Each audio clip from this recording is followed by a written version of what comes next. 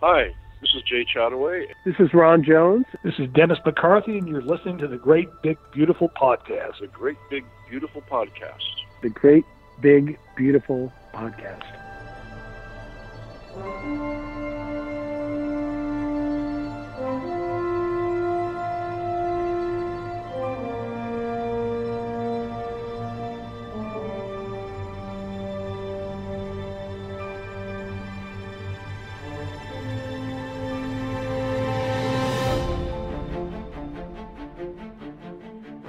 Hello, and welcome to another episode of the Great Big Beautiful Podcast. You can find us online at thegbbpodcast.com and on Twitter and Facebook and YouTube and all those places at the GBB Podcast. I am Jamie Green, your host, and welcome back. Today, we'll get to it in a second. It's going to be the conclusion of our Star Trek marathon, our Star Trek composer marathon. But first, I wanted to just sort of give a little heads up that this is a special episode. This is actually our 200th episode, believe it or not. It's not numbered 200 because we had some of those extra episodes that we numbered differently. But this is the 200th episode we have put out there into the world for you all to listen to. And I just kind of can't believe that we've done 200 of these. And for the 200th episode, I wanted to change things up just a little bit here at the beginning. What I try to do with this show is bring a little light to your life if you listen to it, and shine a light on creativity in general and on the people we have on the show and how they approach their art and bring beauty into the world. This is a positive thing, I hope, and that's always been the mission. So it's far too easy, I think, now in 2018 to watch the news, to see world events, to see the way that things are happening and developing and get a little scared and get a little, more than a little, frustrated and angry and disgusted. I don't want to dwell on those things. Those are very important. You know, the world is crumbling around us, it seems, at times. But I feel like we still need to be able to smile and laugh and have fun and be happy. So I want to know what makes you happy. What is making you smile?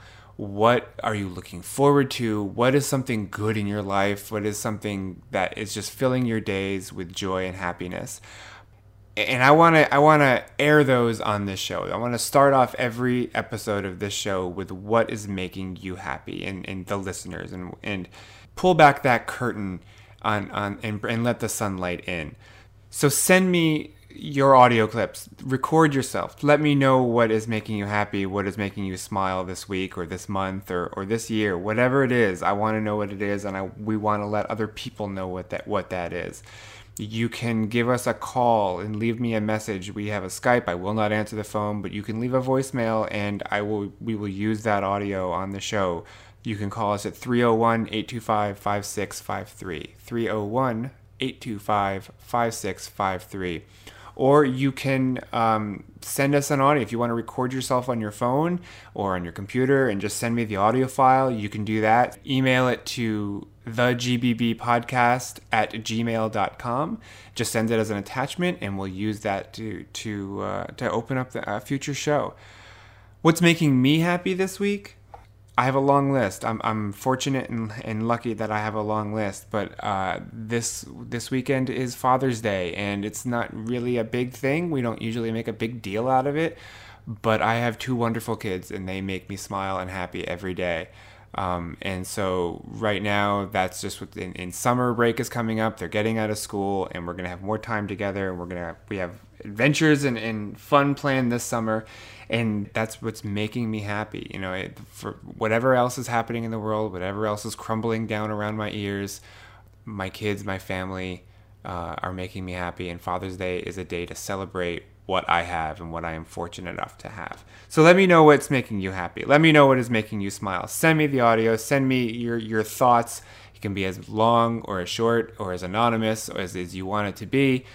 And we can flip the script and we can start recognizing the good in the world again and stop dwelling on the bad. Okay, moving on to the heart of this episode, 200th episode, the conclusion of our Star Trek mini marathon with the composers This week we are talking to Jeff Russo. Jeff is the current composer on Star Trek Discovery, but he comes from a long career. This guy is, if you just scroll through his IMDb, it is super impressive. He is the composer for just a ton of different shows. He is the composer for Legion. He's the composer for Santa Clarita Diet, for Channel Zero, for Altered Carbon, Lucifer, Fargo. He actually won an Emmy for his work on Fargo. He has done The Night Of, the miniseries The Night Of, and he is just... The breadth and the diversity of music that he's put out is actually pretty phenomenal.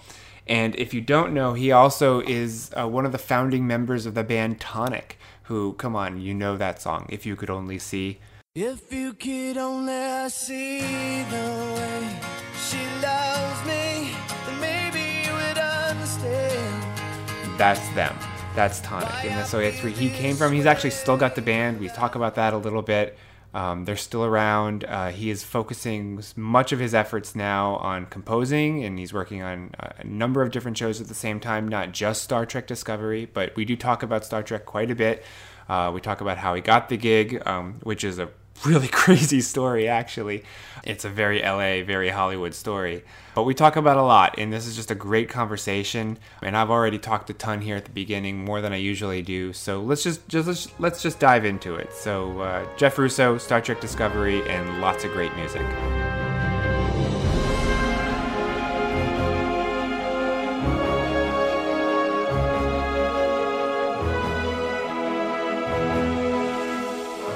Jeff, thank you so much for taking the time to talk. It's an honor to have you.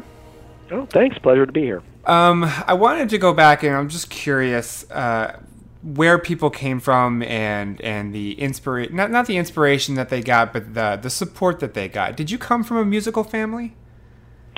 It's interesting. I didn't. I was adopted. Oh, okay. So I didn't really know when I was growing up, why I had this interest in music, because my dad, although he loved listening to classical music and loved music in general, was not someone who played an instrument or had any musical inclination at all. Mm-hmm. And my mom also had no real musical inclination. As a matter of fact, she is a self-professed tone-deaf person. Who would sing to me when I was a child, and I would beg her to stop. No. But from all the research that I've done about my biological family is that there was and is a musical component to that part of my family. Yeah. My grandfather was a jazz musician in the 30s, 40s, 50s, and on and on. My mother, who was not a professional musician, was an accomplished pianist and someone who was very much involved in playing music all the time. Yeah. And my grandmother was a singer. So it's definitely in my DNA, okay, I would say, but certainly not in my family's, in the family that raised me, in their vernacular. So I choosing to pursue a career in something like music is probably it's a frightening concept for parents if they're not musicians themselves. Did you get a lot of support when you decided that this was something that you were going to take seriously?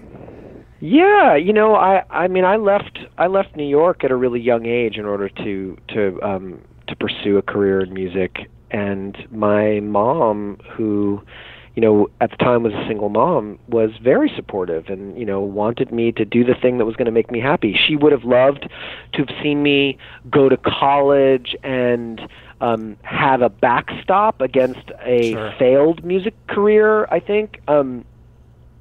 But I chose another path from that, and she was very supportive of that. She was. I think maybe reluctantly supportive, but certainly supportive. Yeah, that's great.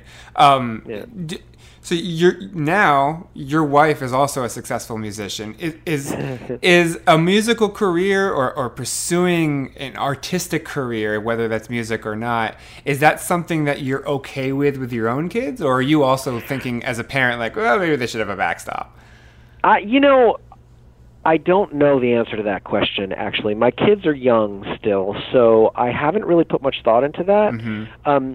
But I think that it is difficult to pursue a career in music. There are a lot of disappointments. There are a lot of hurdles. There are a lot of ceilings to break through for every person, and it's difficult. And so I would make sure that they understand that. But at the end of the day, it's all about wanting your children to pursue a life that will make them happy.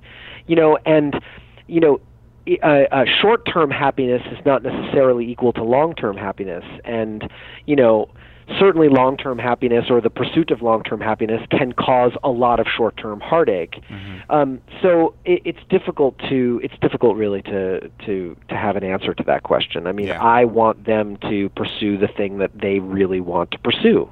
I think that, and they will make that choice, and I will help guide them if I can, and certainly advise them on my experience, and on the experiences of others that I've seen and have been a part of, and they'll have to make their own choices. Yeah. What was your first instrument?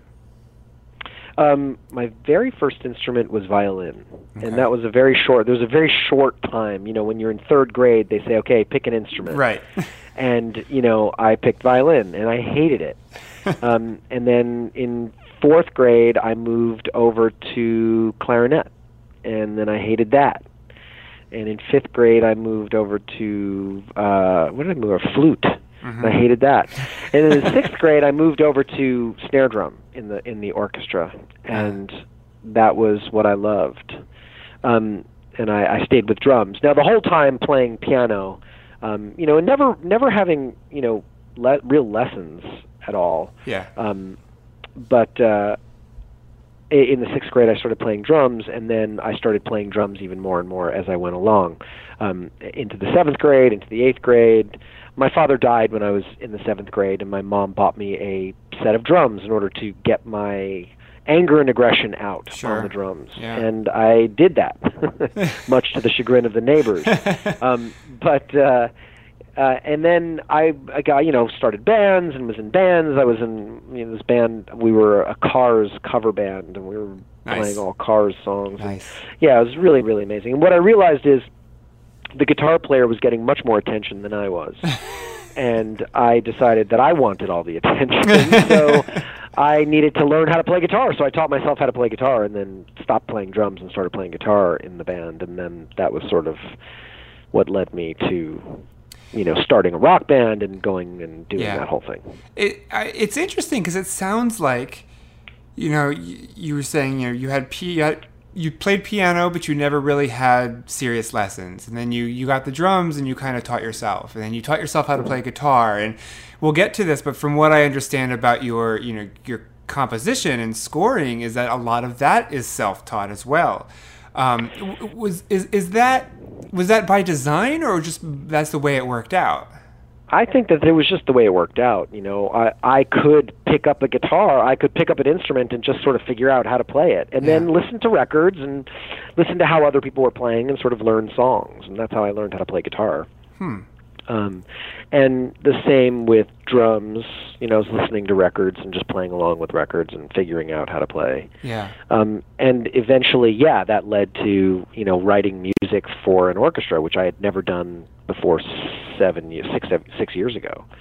6 years ago, 2014 was the first time I'd ever written music for an orchestra. And you kind of just figure it out if you know how to write a melody, and you know what harmony means, then why not? Yeah. Multiple instruments playing multiple things. I mean, I've been writing songs in a rock band trying to figure out who's singing what harmony to what part of the song, and what's the guitar doing versus the bass, and what's the rhythm doing, and why not just apply that on a much grander scale to a lot more people. And it should sound right. I mean, it might. I guess it could have ended up that it didn't, or it might not have. I don't know, but it I ended up with my own sort of style of doing that, and I enjoy it. Yeah, it sounds like you have to have the mindset that I can do this. Like if you think that, well, maybe I don't know how, or maybe I shouldn't be doing this, that's just going to become a crutch, or not a crutch, but a hindrance. It's a double-edged sword. It really is a double-edged sword. So on the one hand, I don't understand someone saying no, you can't. That it almost doesn't compute. Like, well, I of course I can. I can do whatever I try to do. Yeah. Whether it's do it well or not well, I don't know. Like, but I just say I'm gonna figure it out, and then I'll figure it out, and we'll figure it out. But on the other side of that, I'm constantly worried that people are going to figure out that I don't know what the fuck I'm doing. And when they do, they'll be like, oh, see, that guy has no idea what he's doing. And you just wait for the other shoe to drop. Yeah. And you sort of wait for people to figure out that, like, oh, this guy obviously has no idea what he's doing. Listen to that, So it's sort of a double-edged sword. On the one hand, feeling like I can do anything that I really want to try to do. And then, waiting for somebody to say, wait, this guy doesn't know what he's doing. Why are we having him do this? Thankfully, nobody's ever come along to say that.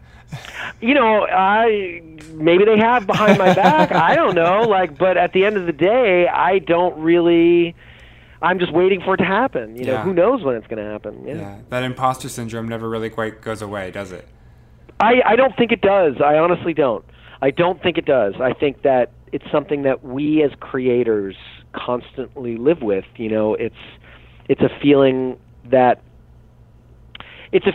when you create something, you have your opinion of it, but you never know what everybody else is going to think of it. Right. So you just sort of wait and wonder and see, Right. So then what led to the jump from successful rock band to composing for orchestras and scores? It was sort of like it was a gradual incline, I should say.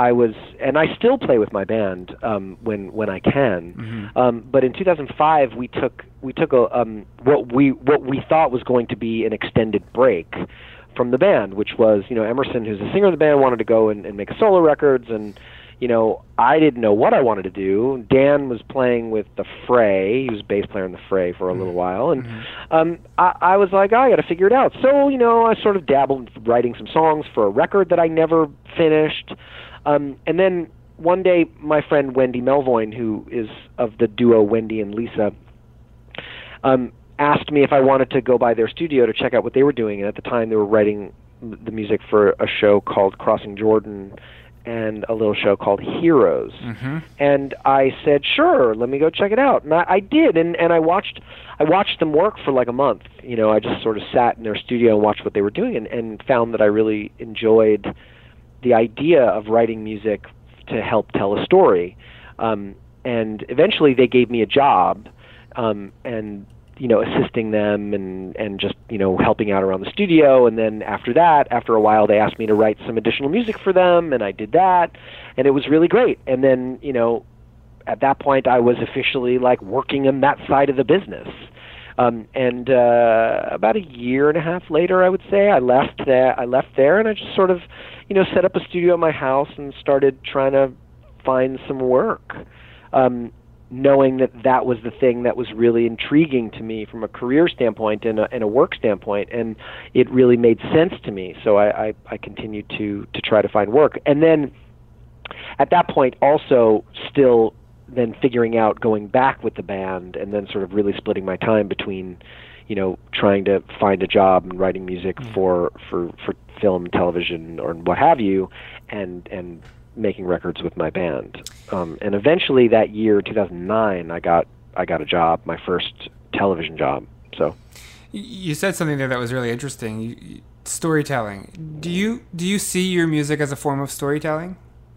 Yeah, I mean, certainly I've always thought of it that way when writing songs, trying to support the story of the lyric and telling a story that way. And then in transitioning to writing music for any sort of visual media, it's also a device to help tell the story, and help enhance what the person who has come up with the story is trying to say and help the audience to understand sometimes, or to misdirect the audience, to help be a part of the storytelling process. So yes, very much so. I feel like, writing music for this, and certainly music that I write, is very much in the storytelling genre. Yeah.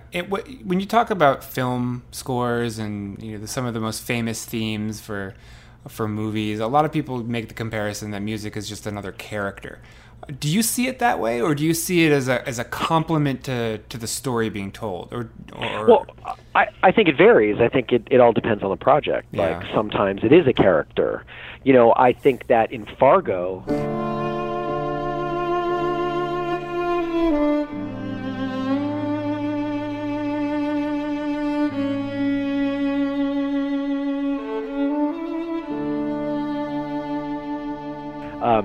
it sort of straddles both lines. On the one hand, it does really play the role of supporting the story and helping the storyline, and also plays a significant character role, because it can be coupled with silence, and nothing going on but the music and the visuals, and that makes it its own character. So I kind of feel like it can be used in both ways. Yeah.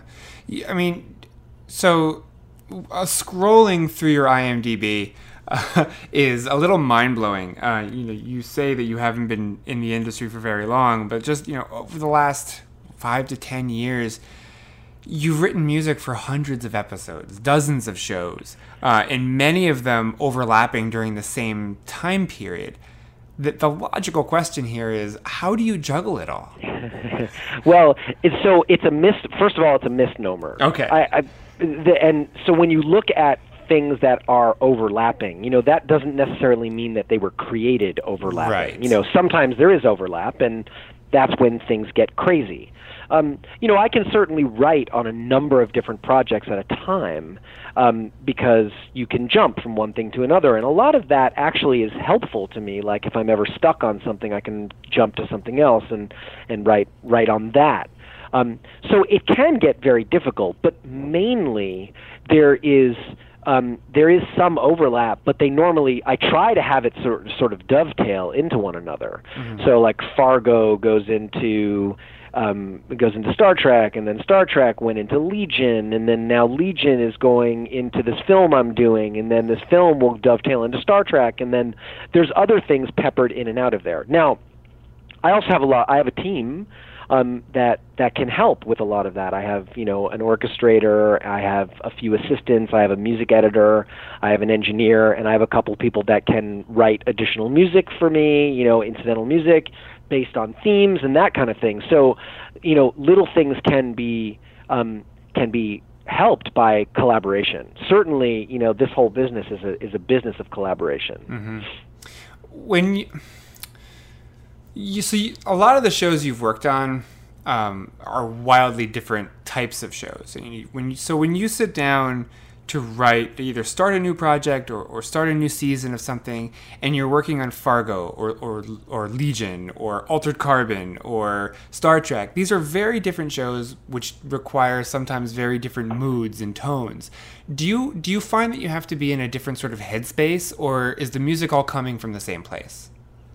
I think that generally speaking, music comes from the same place.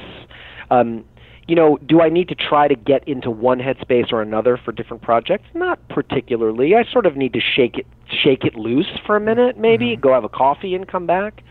But, I write from a specific place, no matter what I'm doing, no matter how I'm doing it. It's all coming from the same place. Like I tend to always look to the emotional center of a story, and that's where I sort of take my inspiration from. Whether it's an electronic thing, or it's an orchestral thing, or there's a guitar being played, or it's it's all sort of coming from the same center. It's like, so I can do many different styles of music, but I don't have to sort of put myself in a different place in order to jump from one thing to another. It's like every project sort of dictates what it wants, and that's a sort of subliminal thing. I look at something and I'm reacting to it in a different way than when I look at something else and I react to that. Yeah. When I look at Legion, I react to it differently than when I look at Star Trek, and differently from when I look at Fargo, and differently than when I look at Counterpart. You know, it's all coming from the same place, but I'm being triggered in a different way every time. Right. Okay, that makes sense. Something that I'm curious about is, so when you sit down to write for a film, you've got the entire story laid out in front of you. You either have a screenplay, or in many cases when you're coming in to do the music, you've got a final edit or a near final edit to watch. So you can recognize the tone required and you can nail that with the music. However, when you're writing for TV, it might be all over the place. You might only be able to have access to the first couple episodes and not know where they're going with that season, or let alone where you're going to be 3 seasons from now. How do you find the right tone and theme at the beginning of a show when there are so many unknowns at play? Well, you know, one of the things that I like to try to do is to sort of figure out what the tone of the storytelling for any given project is at the beginning. Mm-hmm. You're right, things can change, and I have to adapt as those things do, but I would like to think that the story informs the music, but the music also informs the story and the storytelling devices used. Certainly that happens with projects like Fargo and Legion, simply because my relationship with the filmmaker is very much about how music will affect the story and how story affects the music. And his use of music is a really integral part to his storytelling.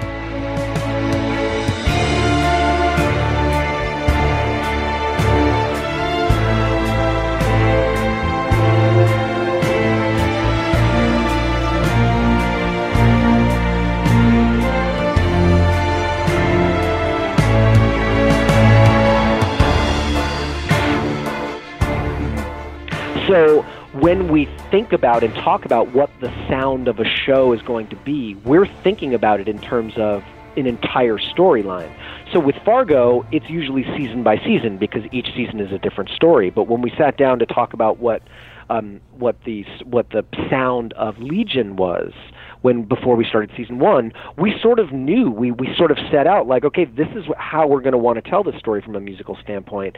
This is what we want to do. We want to be able to keep the audience on edge and be able to keep the audience thinking like they don't know what's going on, because that's what our character thinks. And how can I sort of traverse the electronic and organic thing throughout the entire series?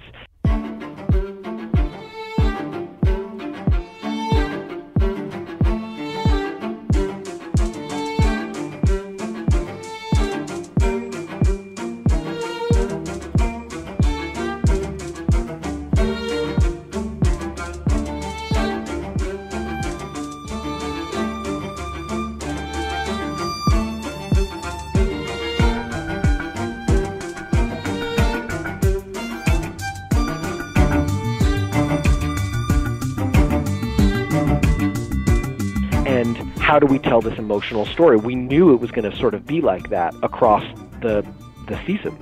Mm-hmm. I would think that I treat everything the same way. I'm starting to have conversations about what the tone of the next season of Star Trek is going to be. Mm-hmm. And, you know, we're talking about what that's going to mean. So I'm sort of setting myself up to tell that story from the beginning of season 2 now, because season 1 had its tone. And, you know, if it's going to change, what is it going to be? And I try to think ahead, so I'm not constantly playing catch up. But, you know, in episodic television, where the story changes every episode, yeah, you're right. Like, you can sort of set a palette for the sound of the show, but every episode is going to sound different. Yeah. When you're writing for TV, I guess most notably, how often are you writing this? Your answer to this might be, again, it depends on the project, but how often do you write with the intention that the audience should notice the music, that it should be part of their experience versus just being background supporting the emotions that they're seeing played out? You know, every project is different, and every project requires a different point of view from a musical standpoint and how music plays. You know, with Fargo, we do both. There's times when music wants to be heard, and then there's time when music just wants to support the tension of the scene, right, or the frantic nature of the scene, or the chaotic nature of the scene. And I think that goes to say that the same thing goes to every project. Some filmmakers never want music to be noticed. They just want it to, help tell the story emotionally from behind the scenes. And that's certainly a way to make films and make TV. I don't tend to write music in that way, but I have to when I'm asked to do that. So there is no rhyme or reason. It's whatever the story and whatever that particular episode and or film is requiring. Yeah. So in a nutshell, how did you initially get the job on Star Trek? Like, how did that come about? Well, I was on a camping trip with my son, or it might have been my daughter's camping trip. I don't, but both my kids were there, but it was their camping trip, and I was sitting and talking with one of the other parents, and we were just talking about like, what have you been up to, and she had said to me, I know you did the music for The Night Of. I really loved The Night Of, and that's so great. How was that? How was that experience? We started talking about it, and then I said, so what are you up to? And she said, I'm working on Star Trek. And I was like, oh wow, that's awesome. And she looked at me and she said, would you even be interested in doing the music for Star Trek? And I was like, whoa, you're kidding, right? Of course I would be interested in doing the music for Star Trek. So she said, well, you should come and meet everybody. You should just meet, because we're starting the search for a composer. So why don't you come in and meet with everybody? And I said, wow, that sounds great. So 3 months go by and I don't hear anything. Yeah. And I'm like, well, okay, so that's nothing. That's not going to happen. That's not a thing. But then one day she called me up and she said, so, I want to set up this meeting with you and Aaron and Gretchen and the rest of the team, because now we're sort of getting into this. And I said, great. So about a week later, I get a phone call like, okay, come on in on this day. And I went in and sat down and had a really great meeting with Aaron and Gretchen. We talked about the music of the show and what I thought it could be. And then, it's strange. I tell the story a lot because when I was in that meeting, I had a really sort of very surreal experience, which was we were talking about something, and I don't remember exactly what it was, but about the music of the show and what I thought it was. And then all of a sudden the door to the room flew open and Akiva Goldsman ran in and said, okay, wait, I just need an answer to something. So can the Klingon ship cloak at this point in time? And I looked up and I sat back in my chair and I thought, holy God, holy fuck, I can't believe I'm in a room where that just happened. Yeah. I've been a Star Trek fan since I was a kid, and certainly in my late teens when The Next Generation was on the air, I was obsessed with Star Trek.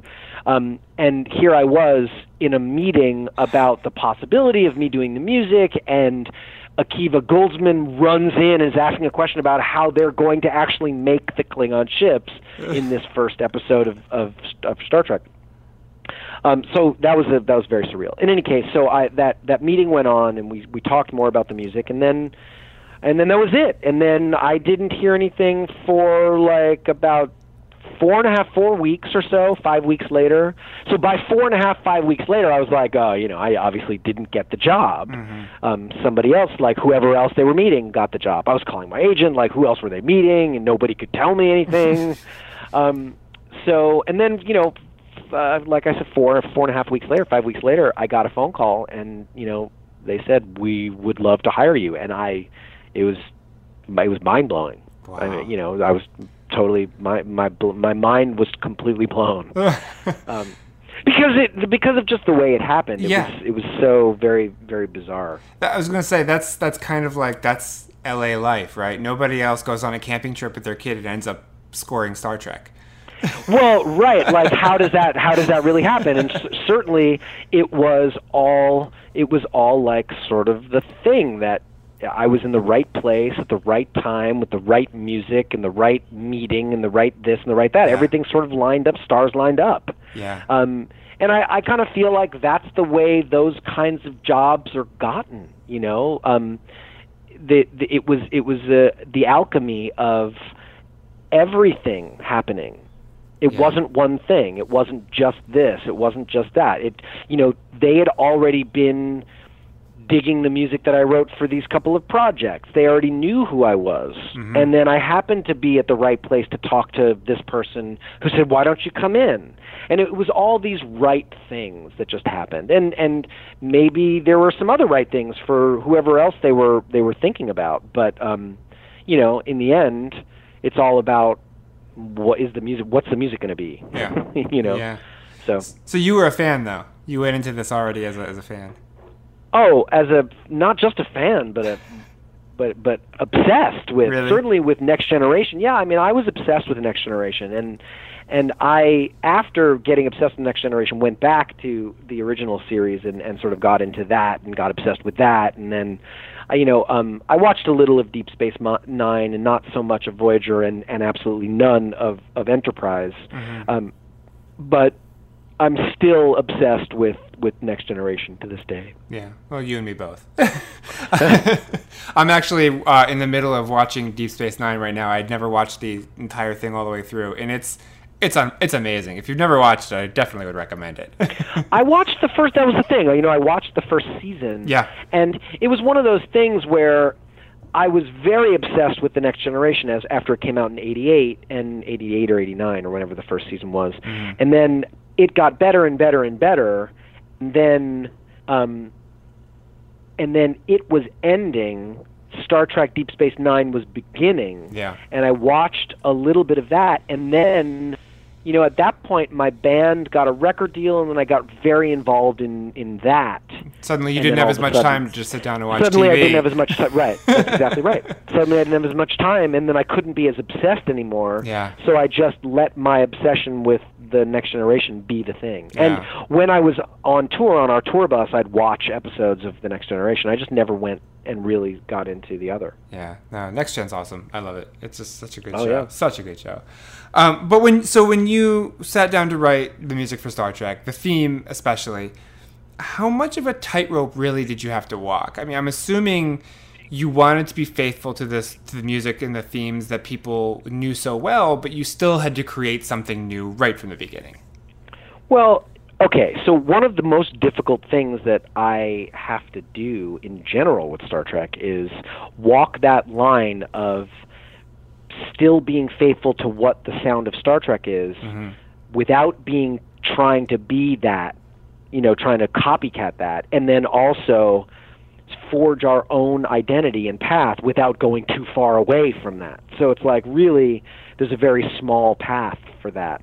So with the theme, I as soon as they said that, I started sketching that theme, and I wrote that basically in the first day or so after they made that phone call. Wow. And then it was just a question of sending it to them, which I didn't for a while because I didn't want them to think I was overly anxious. But I worked on it, and then I had the idea to put the Courage fanfare at the end of it.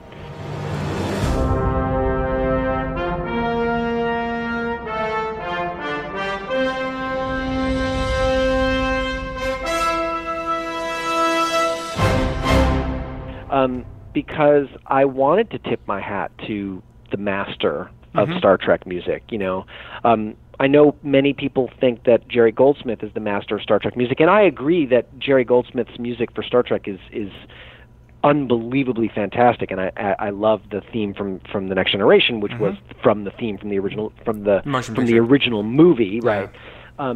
But I really believe that the architect of it is Alexander Courage. He's the architect of the sound of the music. That horn fanfare and the way he used horns and brass in that theme is really the basis for all of Star Trek music. Mm-hmm. So I wanted to nod to that, and when I discussed that with the filmmakers, they were like, "Yeah, why wouldn't we do that?" Mm-hmm. And I was like, "That's what I said too." So it was also the easiest path to to merge the old with the new. Yeah. Or I should say the new with the old, because I did want to write a piece of music that had the tone of what our show was, which was there's still hope, but there is a slight darkness to what's going on. Like, there is an amount of conflict involved in this version of our show, and a lot of that also has to do with the fact that we look at it from a way more character-based model than just story-based. We do deal a lot more with the interpersonal relationships than they had in the original series. Certainly, obviously, the Next Generation focused a little bit on the interpersonal relationships of the crew members, but this was a lot more of a general, like, how do we all act together in the world? Yeah. And I wanted to give a little bit of a nod to that as well. Not to mention updating the sound to have a little bit more of a modern take on a theme for Star Trek. And I still don't know if I achieved it or if I didn't, but I know that when I watch the show and I see our main title and I hear that piece of music, I get a feeling that makes me feel like I think I got it. Yeah. Oh, absolutely. But does that make working on Star Trek as opposed to some of the other shows that you do, does that make it, I don't want to say creatively restricting, but because you have to still sound like something else that exists? Like you said, there's still a Trek sound that needs to be in there, even though you're spinning off of that and you're riffing off of that and you're creating a new sound, it still has to be quote unquote Star Trek. I agree with that. I do continue to have to do that. Yeah. I do continue to have to think about what that means and how to write music. And one of the things that we always notice when we're recording the score is I usually record the score in two pieces. I record the strings and the woodwinds together, and then I record the brass in the afternoon. And when we add the brass in the afternoon, we all sort of look at one another and we all go, oh yeah, there it is, there's Star Trek.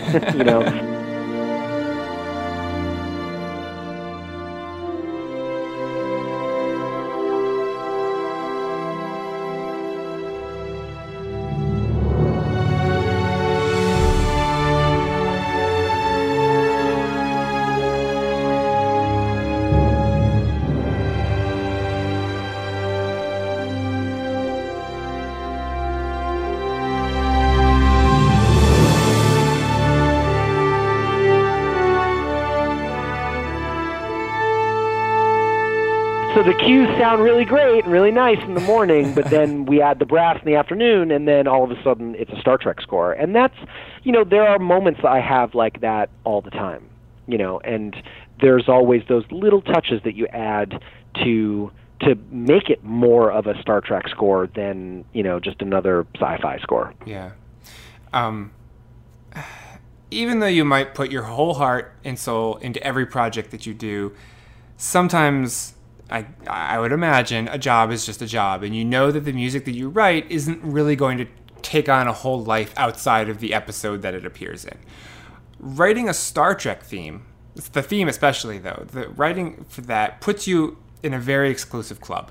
And that theme, before you had even written it, you knew it was going to be put together with Alexander Courage and Jerry Goldsmith and Dennis McCarthy and everybody else who has written a theme that's a very small club.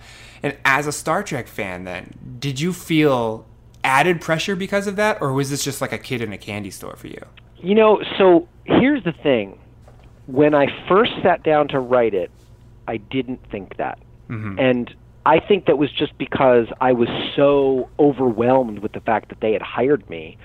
I never stopped to feel the enormity of what that meant. So I wrote that theme not really thinking that. And it wasn't until after that, like when I was on the podium conducting the orchestra, playing that theme, that I looked around and I was like, oh, wait. And the enormity hit me then. So I think I'm lucky, or I'm glad that it didn't really, I tried, I guess it didn't really hit me. Like, I knew how important it was to get the theme right, but thinking about it in the terms that you're putting, I don't think I thought about it that way until a little later. Yeah. And then the imposter syndrome kicked in. That's when imposter syndrome kicked in, and I'm like, oh, well, wait. I'm no Jerry Goldsmith. You know what I mean? I'm no Dennis McCarthy. I'm no Alexander Courage. These people were masters. Yeah. I'm just a dude from a rock band who is, writing some melodies and putting an orchestra with them, and it sounds good to me. But, I listen to and I go, that's amazing. That's genius. So how do I fit into that club? I don't fit into that club. But you do. You do. Well, the fact of the matter is I am now a part of that club, and that is a thing. But it's sometimes hard for me to believe. It's sometimes hard for me to sit down and accept. That's, like I said, that's the imposter syndrome. Like, when are they going to figure out that I'm not? I shouldn't be here. I shouldn't be in this club. I don't know. I just have to continue to not look sideways about that, and just continue to write music that people either like or don't. I mean, I'm just sort of doing it because I love to do it. Yeah. So I did talk to Dennis McCarthy and Ron Jones and Jay Chataway, and the remarkable thing about Star Trek is the exclusiveness of that composer club, and those three guys wrote, I would say, 96% of 25 seasons of Star Trek. And one thing that they all said to a T, and it eased up a little bit toward the end, like when they had a lot of episodes under their belt and the shows were sort of on cruise control. But they said that there were a lot of creative restrictions on the music that they could deliver. They could not have any themes. There were to be no recognizable themes. They could not use snare drums. They could not use percussion. They were really, at the beginning especially, they were window dressing. And they found ways to play with that and make it work and sort of break free from those shackles a little bit. But I'm curious about what your experience has been like. How much freedom do you have to write the music that you really want? So I have none of those restrictions. Okay.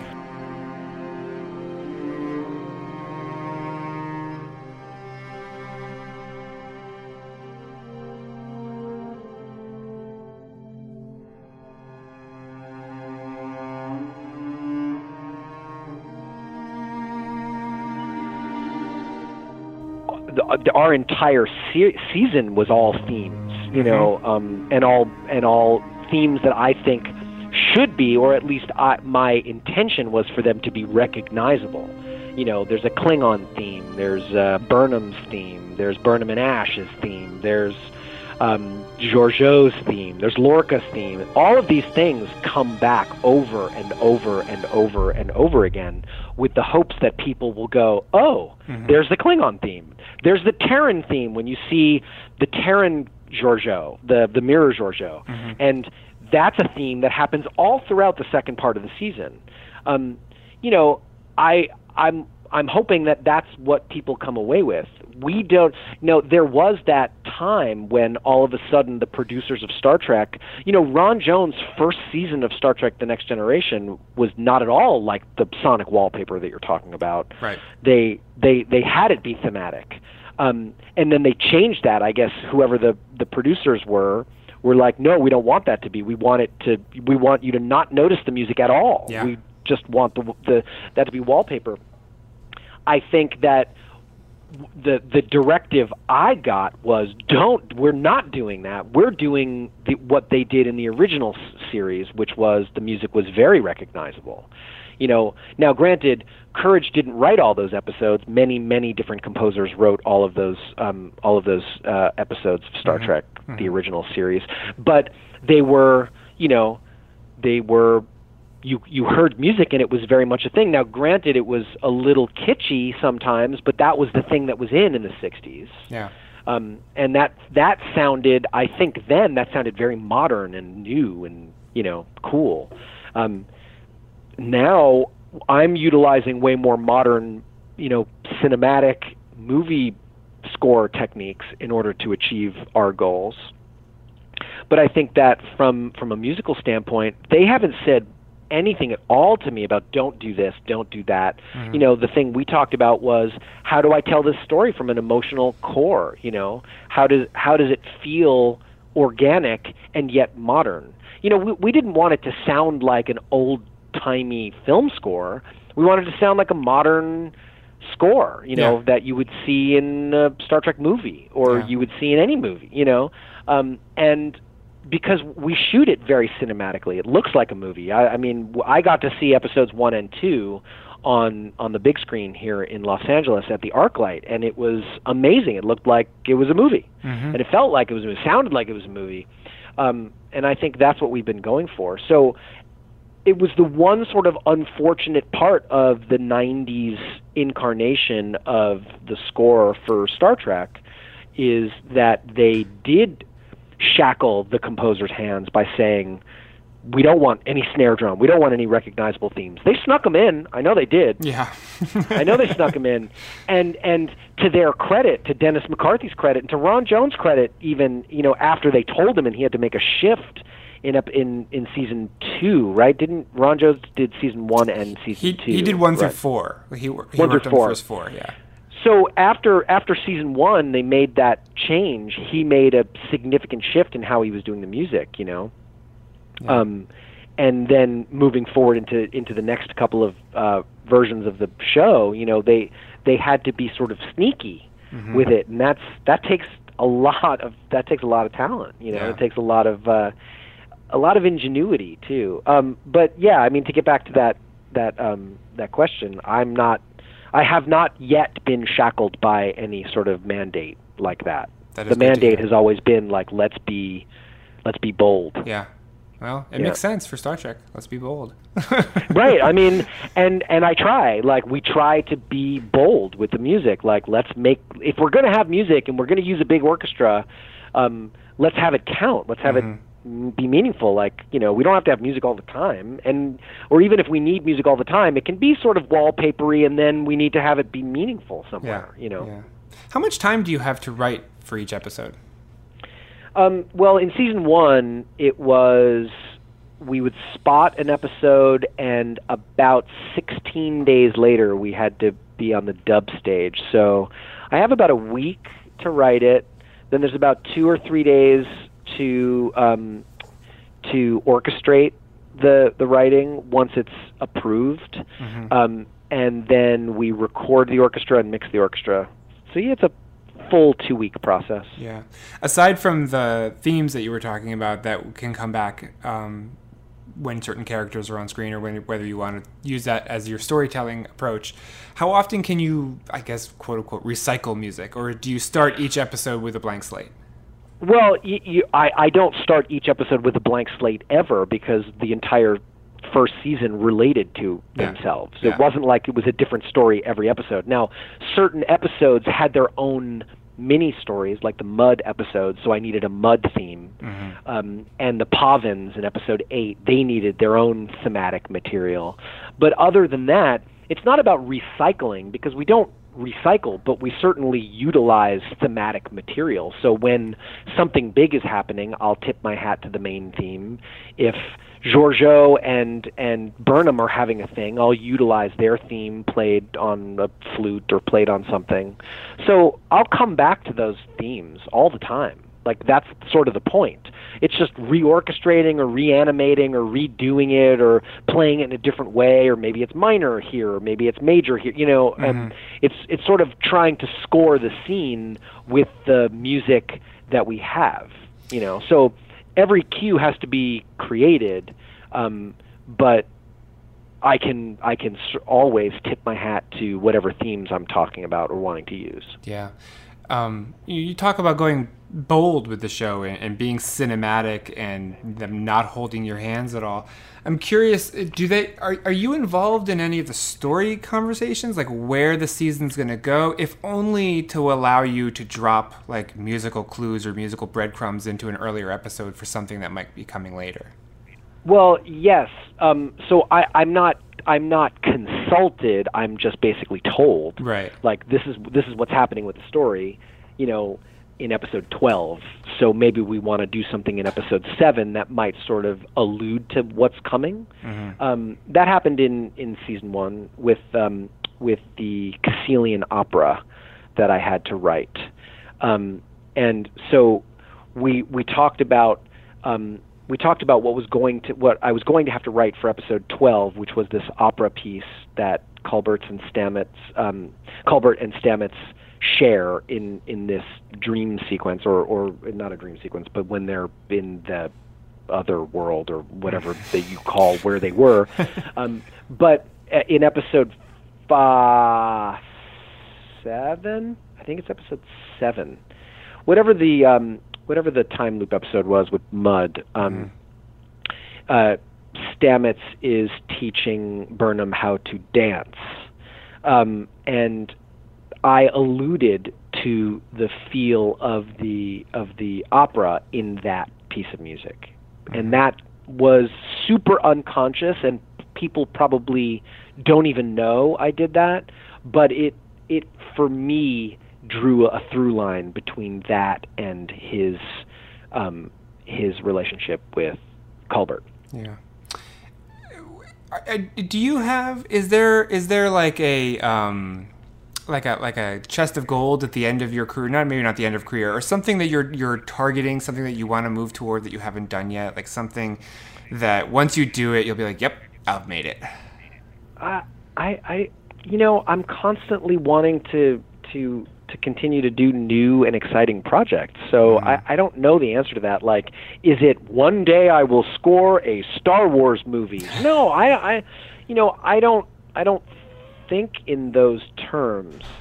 I just think in terms of, like, I want to be able to continue to write music going forward in my life. I enjoy doing that. I enjoy trying to unlock a puzzle in how to tell a story, and a lot of writing score is just that, trying to figure out how to navigate a story and help tell it using music and whatever that sound is, and finding new ways to do that, finding new sounds and new exciting ways to do it with an orchestra or without an orchestra. I've been sort of anti-guitar for a while. In scores, simply because I've been playing guitar my entire career with my rock band. Yeah. And, I'm doing a movie right now, and the director said, "Why don't you put some guitar in it?" And I was like, okay. And I'm doing it and then realizing, like, oh, I get why this is working. And now I'm figuring out how to work guitar into the score, Yeah. And that's exciting for me. Those kinds of moments are exciting. So my thought is, like, that's the thing that I want to keep doing. I want to keep being energized by the idea of writing music.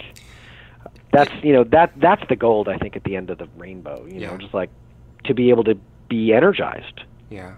If you had to hold up one score of yours that best exemplifies your career, or that you'd want everyone to listen to, what would you choose? Oh man, There are 4. Okay. There are 4. Season 3 of Fargo, Season 1 of Legion, Season 1 of Star Trek Discovery, and the score to The Night Of. Those 4 scores, which have a lot of through lines. There's a lot of similarity and a lot of disparity in that, because they all of those wanted me to address an emotional center to the storytelling. And that's where I find myself always writing the best and feeling the best about the work. But those 4 scores, I think, are these things are pretty representative of what I really love to do. Okay, fair enough. And I have one last question, and I will let you go back to making that music that we all love so much. Mm-hmm. What is Star Trek music at its core?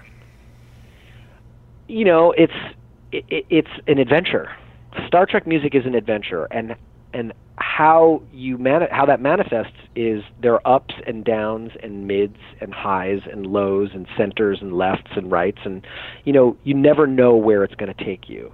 The thing that I've really enjoyed injecting into what I think is Star Trek music is trying to also find an emotionality to it. I don't even know if that's a word, but telling the story from a character perspective and being able to connect those things thematically, that's what Star Trek music really is to me.